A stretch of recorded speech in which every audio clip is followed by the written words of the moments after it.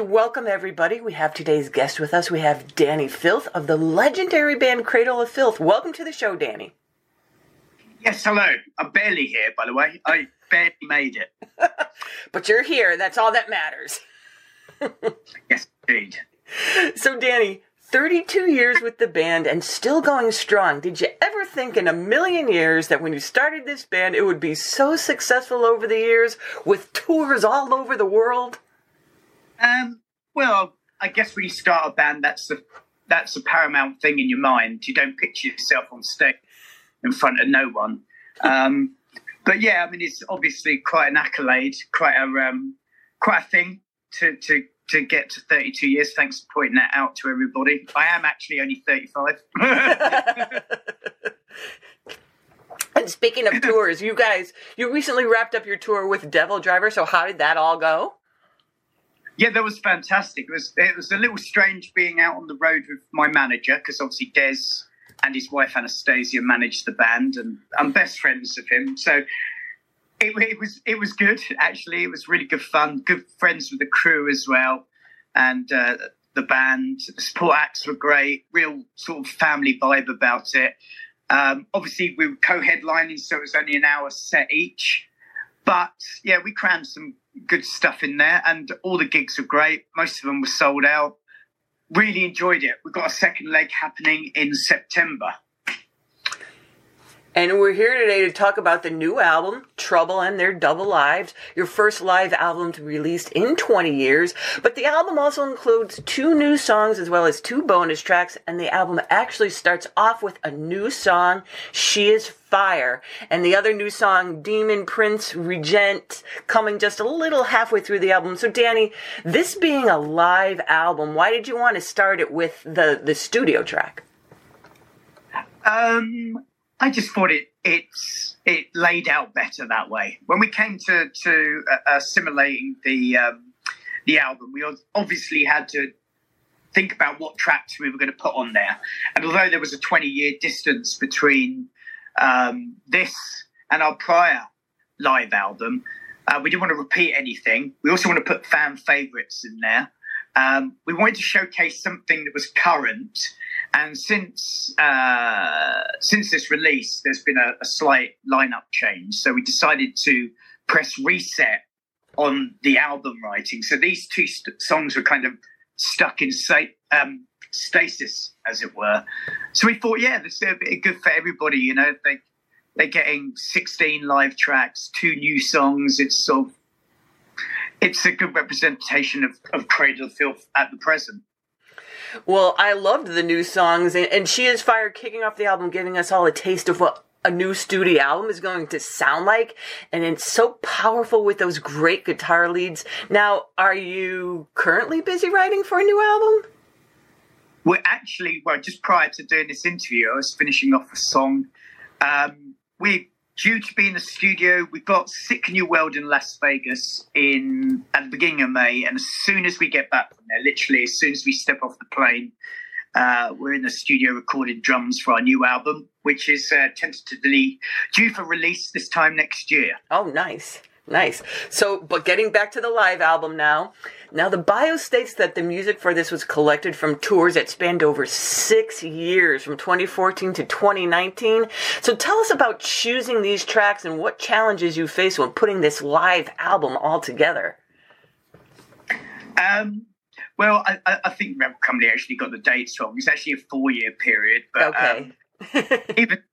Even so, there was this thing called the pandemic. I don't know if you heard about it.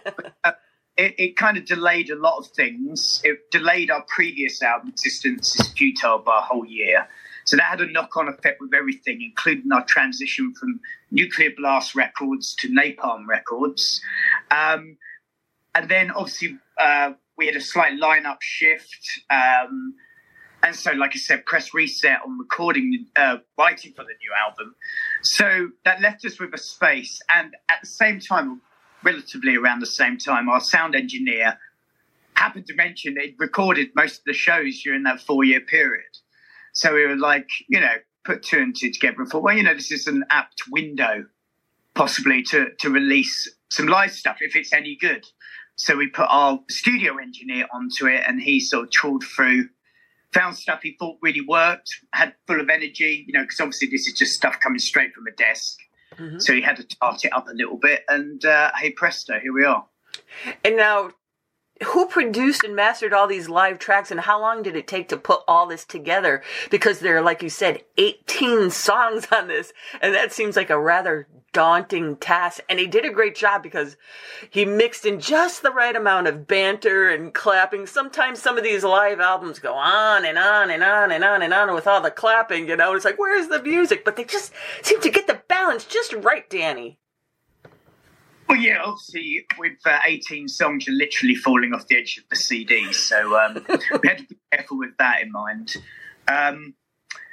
Scott Atkins, he's our resident studio engineer. He's done our past, well, yeah, they are quite fast, past 5 studio albums, both my Devilment albums as well.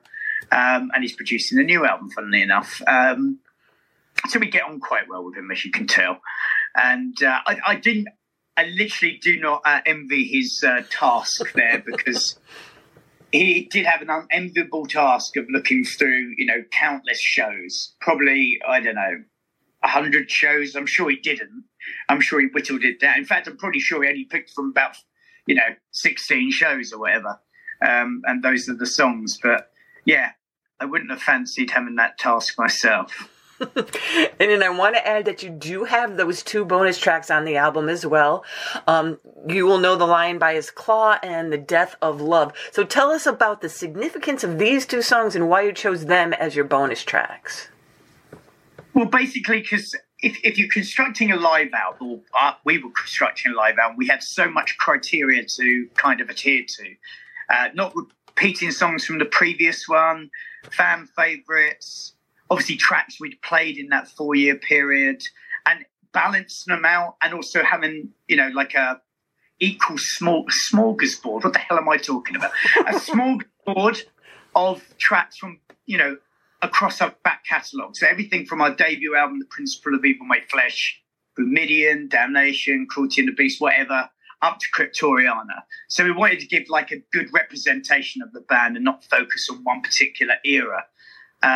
So yeah, it was really hard, and I think just by default only those 2 tracks became the bonus tracks, and they were bonus because they wouldn't fit on the vinyls, because the vinyl is obviously 4 sides, 2 double album, 4 sides, and just made it very, very tricky. So they became bonus tracks on the CD.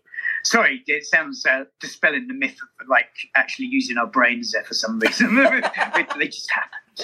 So tell us a little bit about the cover art now, Dani. Tell us a little bit about the cover art, kind of how it, blends in with the album, and a little bit about the artist.